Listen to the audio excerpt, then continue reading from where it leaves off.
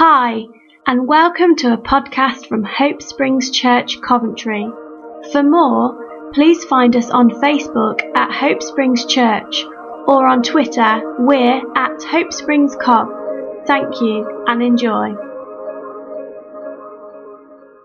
So, I'm going to do a mini two-part series, and I want to call that two-part series Home, just because it's a cool name. And I'm going to look at three, not today, but three different bits, okay? And I'm going to give you homework in between today and next week. So I'm going to look at the story, and I hate the name of this, but I'm going to call it that because I know what it means. We're going to look at the story of the prodigal son, or sons, or really the story of the father, but that doesn't mean anything to us. So the story of the prodigal son. And then next week, your homework is to look at Mary and Martha and the story of them, and to look at the demonized man. And I'll give you the references for that, but to look at those two, and you're going to have a little bit of thinking thing about how those two stories connect to each other, but B also connect into what we look at today. So you can all be very excited. I've already set it up for homework for next week. So there will be prizes somehow. I'll think of prizes. Just to annoy Si, that could be your prize. That's a fantastic prize. Nikki might like that prize, actually. That's a really good prize for Nikki, actually. Okay, so I just want you to turn to Genesis 1. And what we're going to do today is we're going to read through the entirety of the canon of Scripture from Genesis 1 right the way through to Revelation. And we're going to do it before Matt leaves the room, through fear of that. So, now, if you just go to Genesis, where do we want to go to? We go to lots of places here.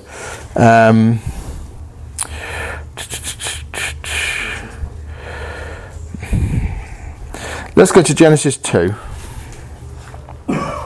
verse 8. It's very reassuring, isn't it, when the preacher's not entirely sure what part of the Bible he's going to before he starts. Yeah, where should we go today? I just like to feel that that's like just Holy Spirit led. That we'll just wait to see where God tells us to go, and then we'll go there. Genesis 2, verse 8. It says this: "The Lord God planted a garden eastward in Eden, and there he put the man whom he had formed. And out of the ground the Lord God made every tree that is pleasant to sight and good for food. The tree of life was also in the midst of the garden, and the tree of the knowledge of good and evil." It's so hard to not go down that line, but we're not going to. Just hold true.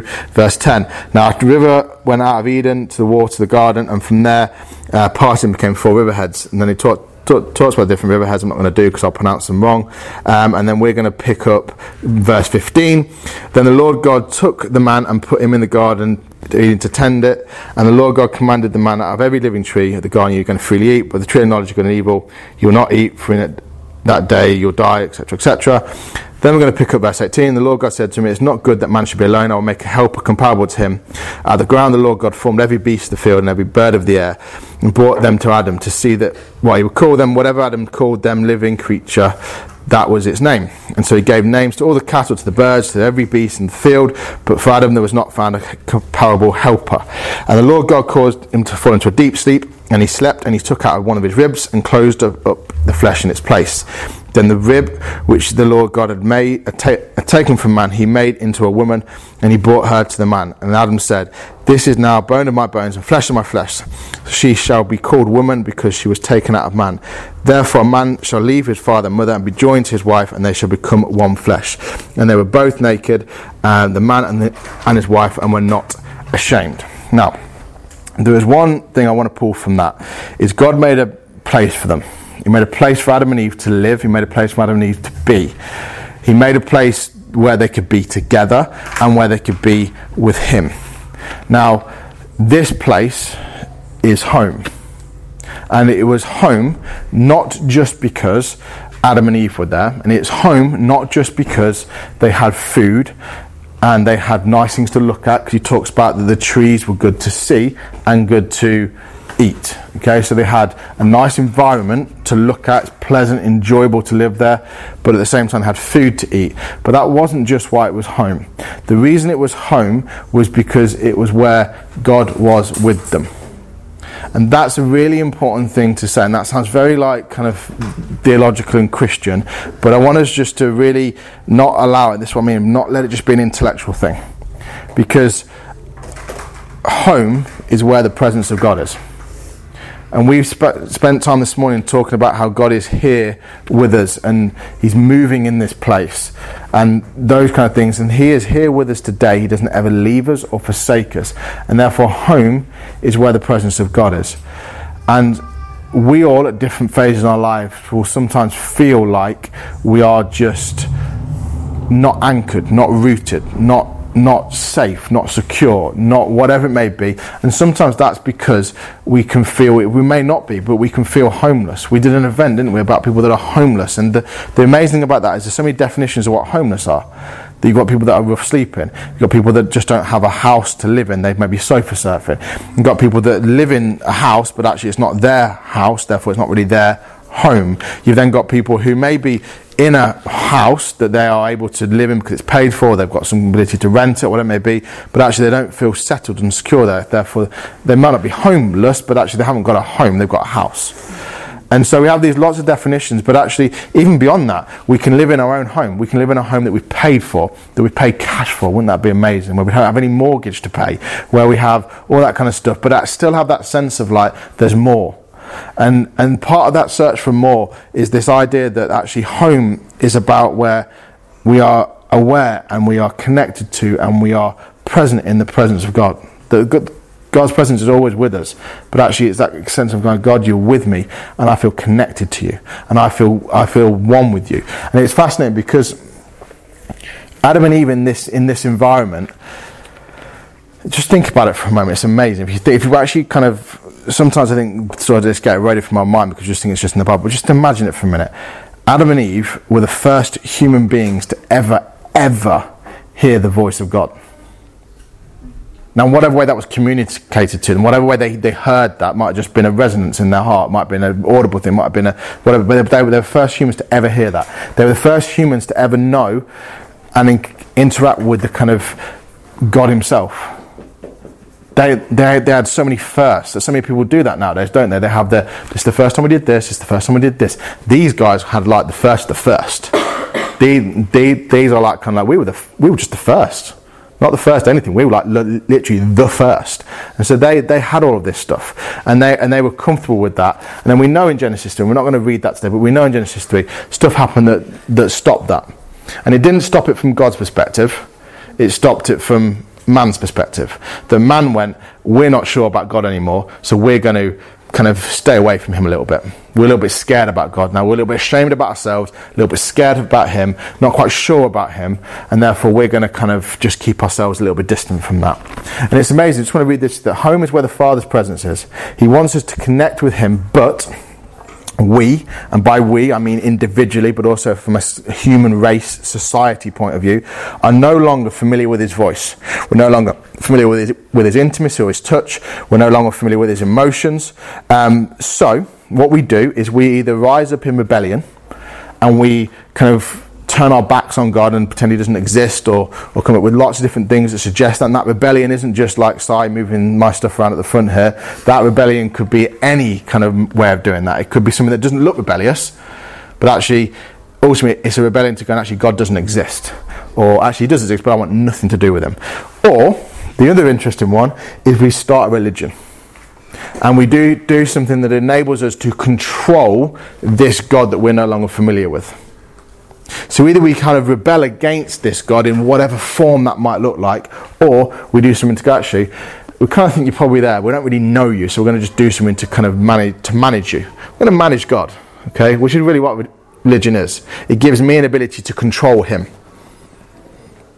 And that's a fascinating thing, isn't it? That where in my life am I doing stuff that's actually me trying to go, God, if I do this, this and this, you're going to have to do that.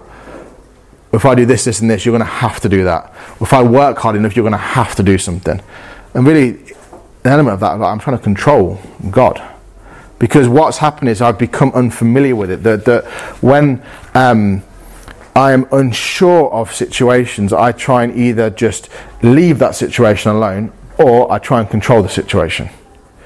So again, from a teaching perspective, maybe I'm going to look like a terrible teacher right now. If I am anxious or unsure about a student coming into my class, and I've had lots over the last sort of 12 years or so, I'm anxious or concerned about a student coming to my class, there can be one of two reactions in my heart or my mind about dealing with that thing.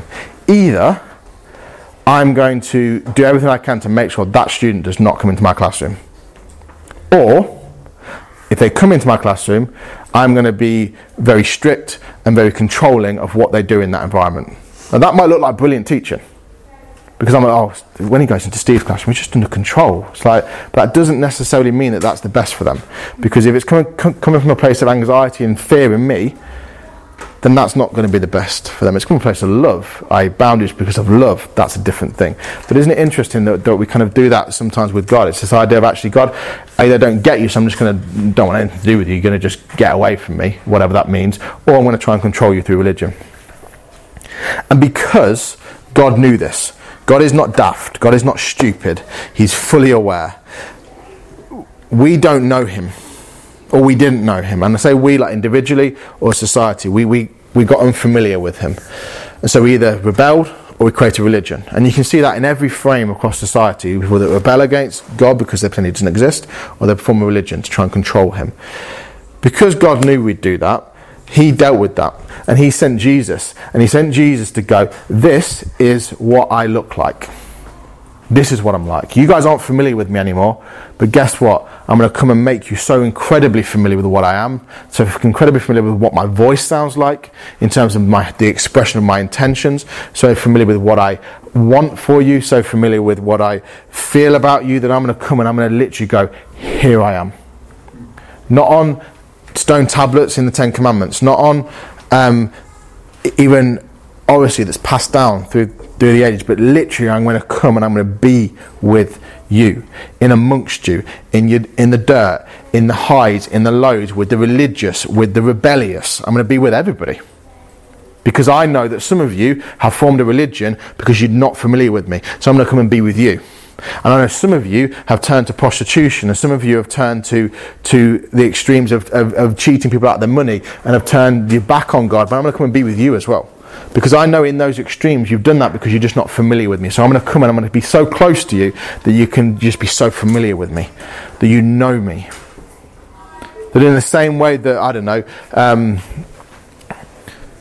people that might be dating or that kind of stuff, the miscommunication that comes through texting, or the lovely thing that is social media, or emails and all that kind of stuff, that miscommunicates. People misunderstand. Why? Because there's something about the tangible experience of God being present, or someone being present. It removes that uncertainty about stuff. That Jesus came and literally went, this is what the Father looks like. He even said it himself, when you've seen me, you've seen the Father. Why? Because you've misunderstood him. You've allowed all this stuff to create an idea in your mind of what he's like. I'm coming in to make you familiar with him again. And what that does is, when we look at Jesus and we realise that Jesus looks like God and God looks like Jesus, what it does is it causes us to be confident and bold. If you just want to turn your Bibles just to, I actually know where we're going this time, just being silly. Hebrews, somewhere in Hebrews. Let's just go to somewhere in Hebrews. I feel like that's where we should go right now. Nikki's giving me some brilliant pity laughs. I appreciate that, Nikki, thank you. Hebrews 4. And let's go for... let's go for verse 12. Why not? Hebrews 4 verse 12. For the word of God is living and powerful and sharper than any two-edged sword, piercing even to the division of soul and spirit, and of joints and marrow, and is discerned of the thoughts and intents of the heart. And there is no creature hidden from his sight, but all things are naked and open to the eyes of him whom we must give account. Sounds really scary, doesn't it? Okay. But then it says this: seeing then that we have a great high priest. Listen to that language. Seeing then, i.e. seeing then Jesus, seeing him, we have a great high priest who has passed through the heavens, Jesus the Son of God. Let us hold fast our confession. Okay, again, you could stop there and go, okay, that's good. But then it says this: for we do not have a high priest who cannot sympathize with our weaknesses, but was in all points tempted as we are, yet without sin. So think about that. If God looks like Jesus and Jesus looks like God, that means God himself had things that he was tempted to do, had things that he felt and things that he had emotional attachment to. And therefore we see him and we go, okay, that's what God looks like. God is not now unfamiliar to us. God is literally familiar, so familiar to us, because he's experienced what we have experienced. He understands what we go through. I read that so often. And if you read it in isolation, you go, okay, yeah, Jesus is kind of cool, still not too sure about God. And somewhere in our religion, that's happened. It's gone like, Jesus came and Jesus took on God's wrath, and Jesus kind of helped us, and just simple phrases. And I would be smashed about all of the people saying this, but little things like the idea of what it means to be in Christ. Where did that become that as long as we're in Christ, God's okay with us? Because what that does is it goes, God doesn't actually like me, but Jesus is my kind of like force field. And Jesus keeps me protected from this kind of angry God. If I step outside my force field, God's going to absolutely smash me all over the place. But if I stay in my force field, then God's okay with me. So what that really means is God doesn't really like me. God the Father doesn't really care for me. He only cares for me because I'm in Jesus. Now, I'm not knocking the fact we're in Christ. I'm not pulling at that. What I'm pulling at the fact is that the Bible says that God was in Christ reconciling the world to himself. That God worked through Jesus to say, I'm coming because I want to bring everybody back to me in their terrible, awful condition. I want to bring them back to me. Why? Because I love them and I want relationship with them. God doesn't just love us because we're somehow weirdly kind of hidden from his sight. God loves us when we are completely exposed. We are completely laid bare with all our stuff, even the stuff that we don't want to share. He completely loves us and goes, I love you in spite of all of that stuff. I love you, I love you, I love you. And that this isn't going, well, Jesus, when we've got Jesus who stands in between us, it's going, actually, no, God looks like Jesus. So when it says, for we do not have a high priest who cannot sympathize, that's not just talking about Jesus. In terms of like, he is not the only one that can sympathize. God can sympathize. The Father sympathizes because God looks like Jesus and Jesus looks like God. So it says that they sympathize with us in all our weaknesses. But they were in all points tempted as we are, yet without sin. Let us therefore come boldly to the throne of grace, that we may obtain mercy and find grace to help in time of need. That Jesus came to earth to go, look, this is what God looks like. And he did it so we could go look at Jesus and go, okay, that's what God looks like. God looks like Jesus, Jesus looks like God. Therefore, because that's changed my perception, I want to now come boldly towards him. Because it's now removed that infamiliarity with God, that confusion about, but God, you did this thing, you did that. No, if it doesn't look like Jesus, then we misunderstand it. Jesus is the perfect representation of what God looks like, and therefore because I see him, I'm confident to come near. Because I look at the life of Jesus and everybody came near him. Everybody. Every single person in the whole of society felt connected in some way to Jesus. The religious and the non-religious, the rebellious and the goody-goody, whatever it may be, every single person drew near to him because he was approachable. And in the same way the Father's going, I'm approachable. Because when Jesus looks like it, that's what I look like too. That was meant to be a little introduction. Anyway, it was a massive introduction, okay? Just go to Luke 15.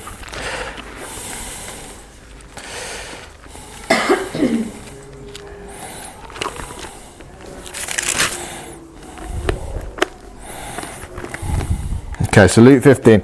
We're not going to read the lost sheep as much as I would love to. We're not going to read the parable of the lost coin as much as I would love to. We're going to read the parable of the lost son, which is the worst title of any Bible translator giving it in the world, okay? Luke 15 verse 11 says this. Jesus talking. Jesus said, a certain man. This is a story, and I know you've heard this before, and the Holy Spirit just again help us look at this with fresh eyes, help it speak to our hearts, not just our intellect, help it get past that into something that affects us. So a certain man, this story is about a man who had two sons. It's not about one son, nor is it even just about two sons. It's about a man who had two sons. And that's really important because the title is wrong. It is absolutely fundamentally wrong. And it's written probably by religious people for some reason, okay? Because the whole point of it is that this is not the story of one lost son. This is a story of two lost sons, but actually even more important than that, it's a story of one father with two lost sons and the father's reaction and the father's heart towards them. That Jesus in this story is probably in one of the most clear and obvious ways demonstrating this is what God the Father looks like. That Jesus, remember, came to reveal the Father, and he did that in his day-to-day actions, and we see that all over the place. But in this story, this is probably one of the clearest ways where he articulated, this is what God looks like. This is how God would behave. This is what God would do. So it's then in verse 12 it says, and the younger of them said to his father, Father, give me the portion of goods that falls to me. And so he divided them his livelihood. And not many days after, the younger son gathered all together and journeyed to a far country where he wasted his possessions with prodigal living. But when he had spent all, there arose a severe famine in the land, and he began to be in want. Then he went and joined himself to a citizen of that country, and he sent him into his fields to feed swine. And he would gladly have filled his stomach with pods that the swine ate, and no one gave him anything. But when he came to himself, he said, how many of my father's hired servants have bread enough to spare, and I perish with hunger? I would arise and go to my father and say to him, Father, I have sinned against heaven and before you, and I am no longer worthy to be called your son. Make me like one of your hired servants. And he arose and came to his father, but when he was still a great way off, his father saw him and had compassion, and ran and fell on his neck and kissed him. And the son said to him, Father, I've sinned against heaven and in your sight, I'm no longer worthy to be called your son.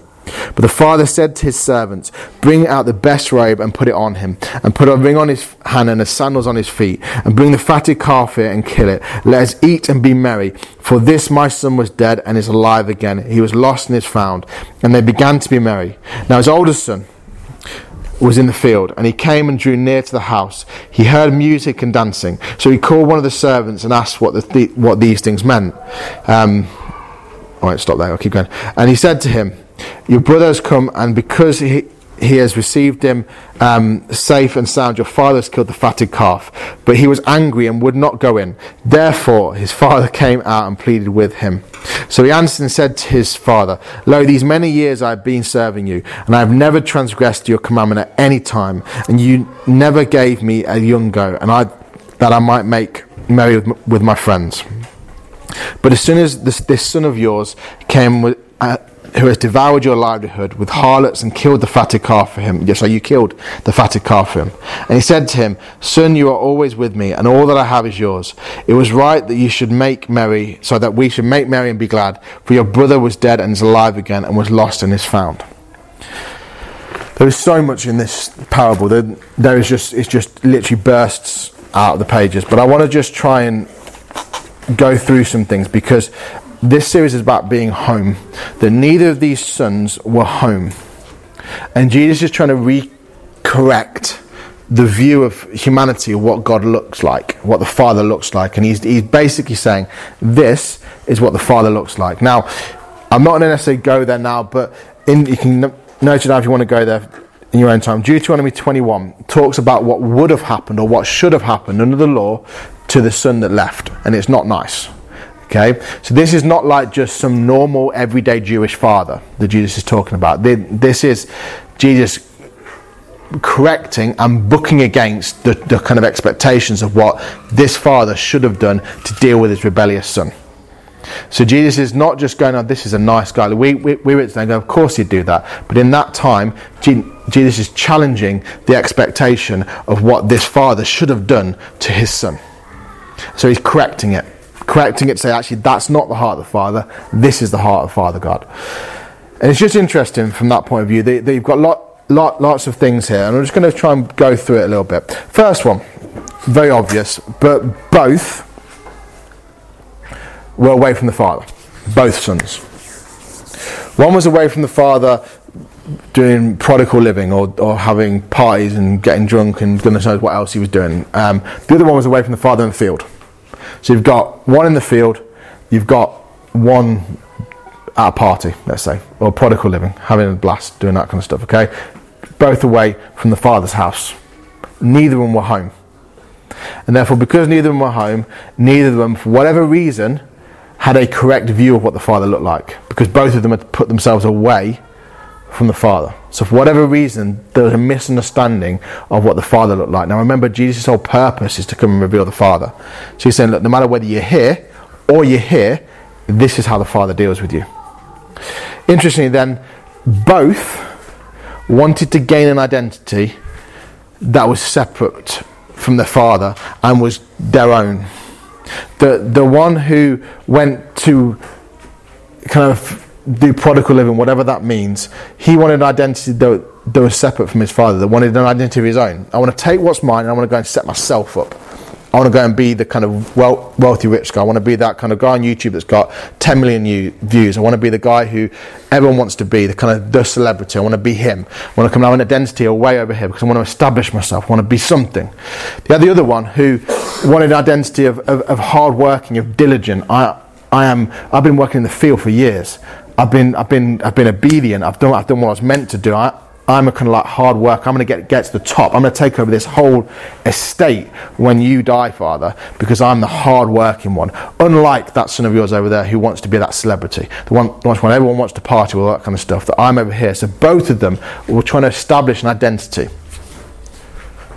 Interestingly, both of them lost their identity in that process. Doesn't that tell us so much about that their identity was actually found at home?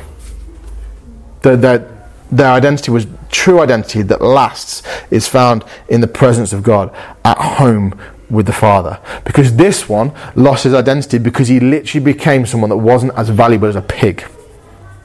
That's a pretty low identity shift. From kind of like, I am the guy on YouTube, I'm the celebrity, I'm one of the Kardashians. I mean, come on, man, I'm like it.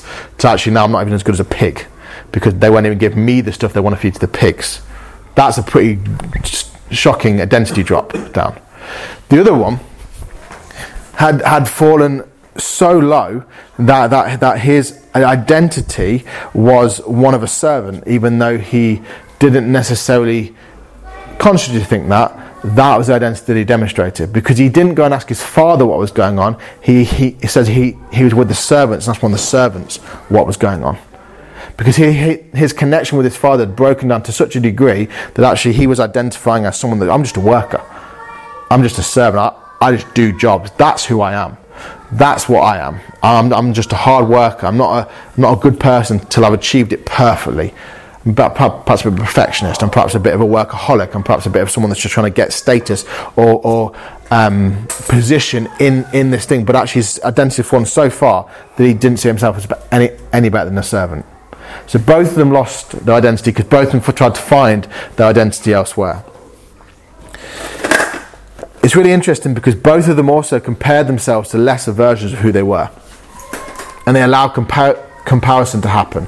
The one who was now lesser than a pig went, actually, wait a minute, I can be a servant in my father's house as opposed to less than a pig. And they kind of had this idea, okay, yeah, actually, I'm probably not good enough anymore to be a son, but I'm probably just about good enough to be a servant. And therefore, I'll go back and be a servant. And that's so often sometimes what we do, isn't it? It's like, actually, I've fallen a bit low. I'll probably never get to where I want to be, but I'll go for that because that's probably, that's better than where I am right now. This one over here, amazingly, when he's talking about his brother, says that I've never transgressed any of your commandments. I've never gone and done any of those terrible things. I've never slept with prostitutes. I've never wasted your money. I've never done those things. I'm not as bad as him. His comparison is very much that actually I'm going to find my identity by making sure that I'm better than somebody else. And how often do we do that? So actually I'm okay because I'm better than him. Well, look at that Christian that kind of professes to be a Christian. Look at their terrible life. Or look at their terrible theology. Or look at the way that they do this stuff. Or look at the way that they say this stuff. Or whatever it may be. That he is comparing himself to other people and going, actually, I'm better because I'm not as bad as that. But wasn't a son. Was trying to find some kind of identity in comparison. In the same way that his brother were, that they're doing exactly the same stuff. They're just doing it on different sides of the Father's house. They're just doing it in different locations. And I believe that God is calling them both home. The Father's calling them both home in the same way that He's calling us home.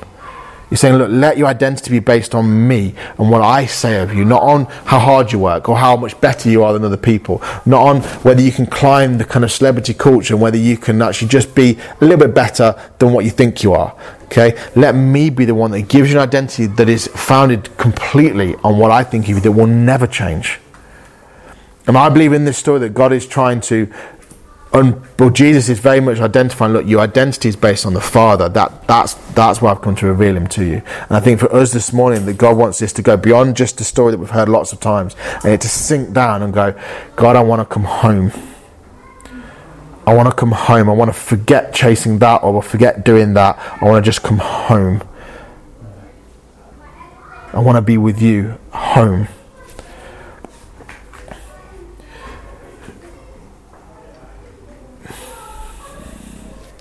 I think this next bit is I've never seen this before, and it kind of really, even when I was reading that, it got to me again.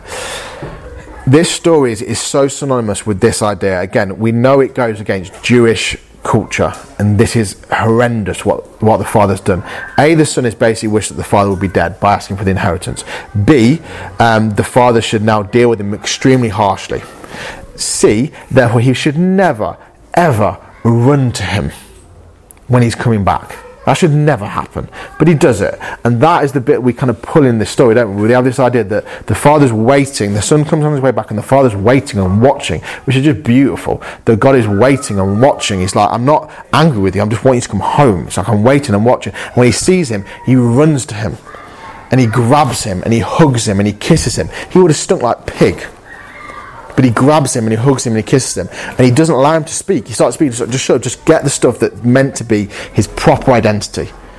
Get this other stuff off him and give him his proper identity back. That's all he's bothered about. There's not a single moment in the father's expression to him about, oh my goodness me, what have you done? Where have you been? Why have you done that? None of that. The father's primary purpose in this moment is, I want to give you your identity back. And your identity is when you're close to me. Your identity is when you're near me. And the father ran to him and went to him. And that is the kind of almost the traditional way we look at that story. And it's beautiful and it's powerful. But actually, it happened to both of them. Because we then pick up the end of the story, and the older son is angry. And how amazing is this? The older son is angry, and the father goes to him. Because it says this. In verse 26, the elder son says, so he called one of the servants, his people, the people he associates with, and asked what these things meant. Hasn't got a clue what's going on. And the servant said to him, your brother has come, and because he has received him safe and sound, your father has killed the fatted calf. But he was angry, so he would not go into the house. So the father doesn't go, well, I can deal with when you mess up in this kind of area of stuff, but I can't deal with your religiousness. Which is so often the way we read the scriptures and we read the Gospels. That Jesus was okay with the prostitutes and the tax collectors and the kind of low of the low, but he wasn't okay with the religious. And I'm not saying we think that, but traditionally we kind of look at it like that. But actually, it says here that, but he was angry, so would not go in. Therefore his father came out and pleaded with him. But in the same way the father went to the other son, he came out to this son as well. That in both situations, Jesus is going, look, the father is not just interested in these guys over here. He's also interested, Jesus is telling the story to religious people. He is communicating, saying, look, he's not just interested in me, he's coming to you as well. And you're angry right now.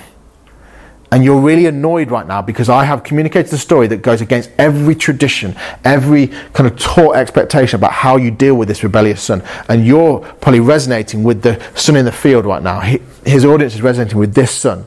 And he's going, I know you're angry. And he's not just going and be angry. Deal with it. What he's doing is going, and the father's going to come to you as well.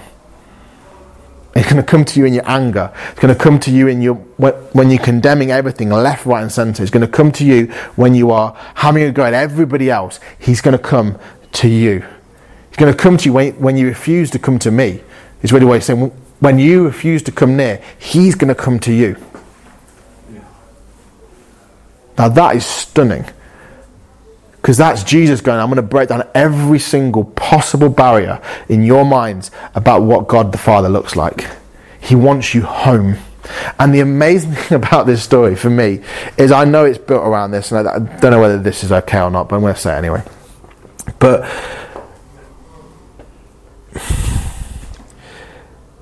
both of them shut up after the father spoke.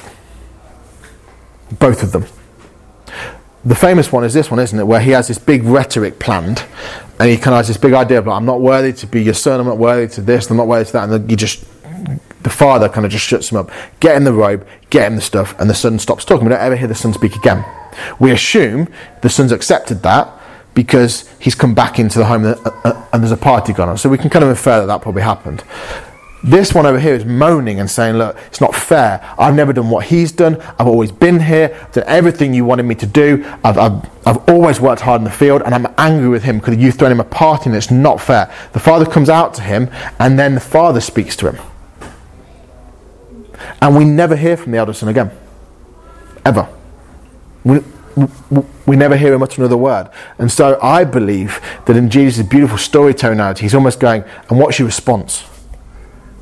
To his audience, what's your response? Because you're feeling angry. I'm showing that the Father's coming to you. Now what's your response?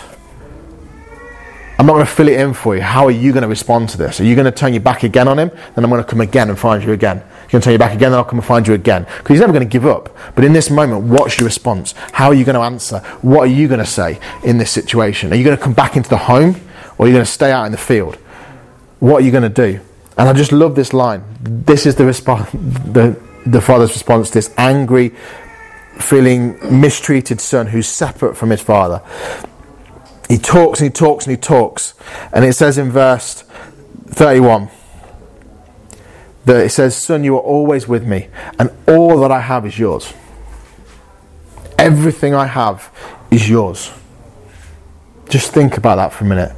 God the Father, through the message of Jesus, is communicating to these religious Pharisees, to the part of us that feels an injustice because that person does not deserve what they've got, or that person's not okay, or that person's not alright.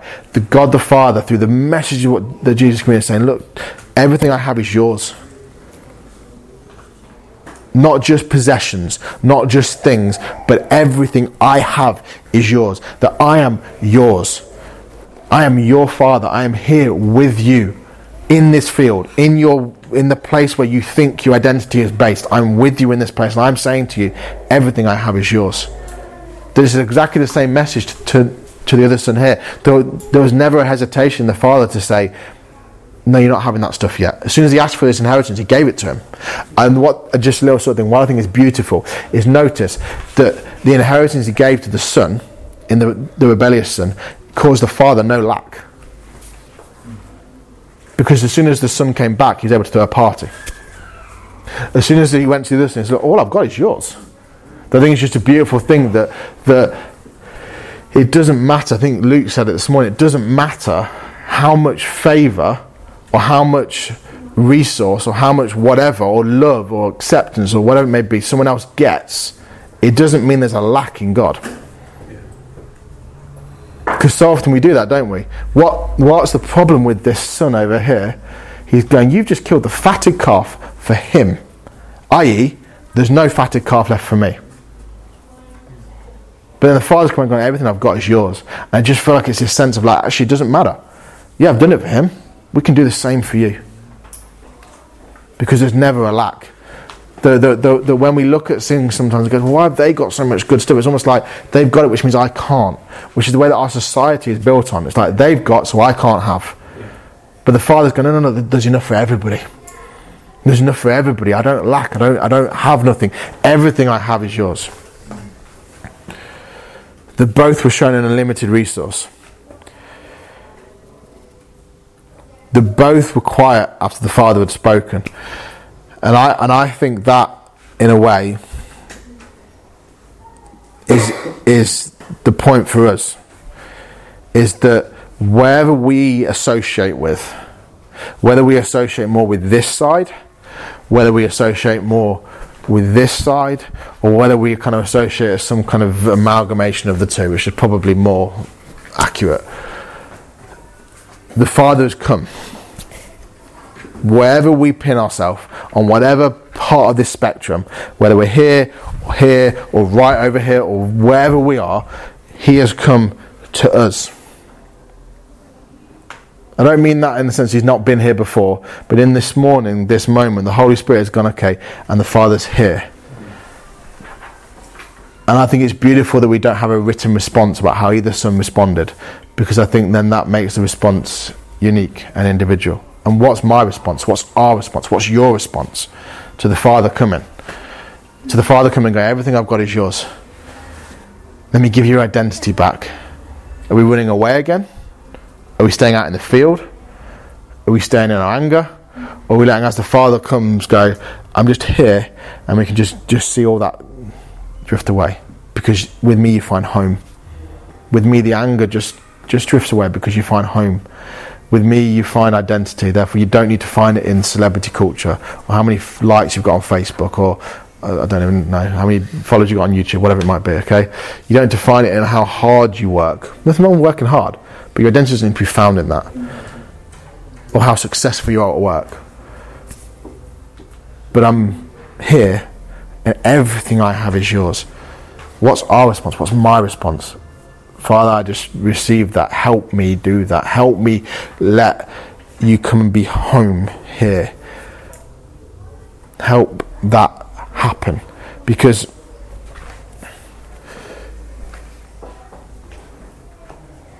where are we? Are we with the pigs? Are we in the field? Are we on the path? Are we angry with God, with somebody else? Are we irritated with the opposite son? Are we where are we? And it's that thing, God, where am I?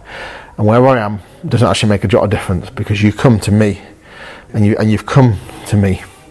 And in that moment, God, I want to just go, I'm home.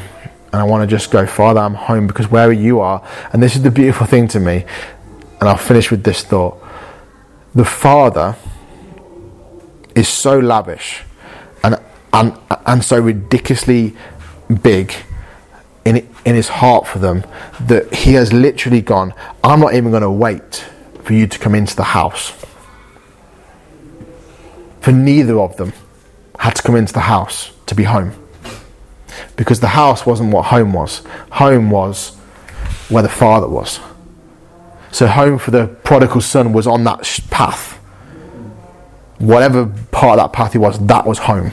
And in that place, in that weird location, the Father went, this is home. Your identity is coming back. For this one, this is ridiculous. Think about it. The home for this one was where the Father was. That he came to him in the field, in the place that he thought his identity was. And he came to him there and said, I'm here now. Get a new identity from me. Let me give you identity. Let me show you that everything I've got is yours. You don't have to work for it. You don't have to work for it. It's all yours anyway. The Father is so incredibly in love with whatever place we find, that he just goes and goes, right, home, I'm just going to come and be home. And isn't that what Jesus did? Jesus came and went, I'm just going to come and be with you, because I want you to realise that I'm with you in whatever state you find yourself in. And then he went in one step further, when the Holy Spirit came in and went, I'm just going to come and make my home with you, because then there's not even about physical location. It's about, I'm just with you. And he's with us this morning. He's going, I'm here. Home is here. Let me come in. Let me come and get past the anger, past the shame, past the condemnation, past the guilt, past whatever it might be. Let me come past that, and let me just bring wholeness and healing in that. So Holy Spirit, I just ask that as we go about our day and our week, that you would just let this resonate with us, and let it just be something that just stirs up on the inside of us, that you keep bringing us back to. And as painful as it might be, or as uncomfortable as it might be, or as awkward as it might be at different points, to allow some of those barriers, those barricades to come down. Just help that happen. Whether it's barriers of anger or condemnation or guilt or shame or regret or whatever it may be, just help us let those barriers come down, and let you just come in and just let us know we're home. Let us connect with you. In Jesus' name, amen. So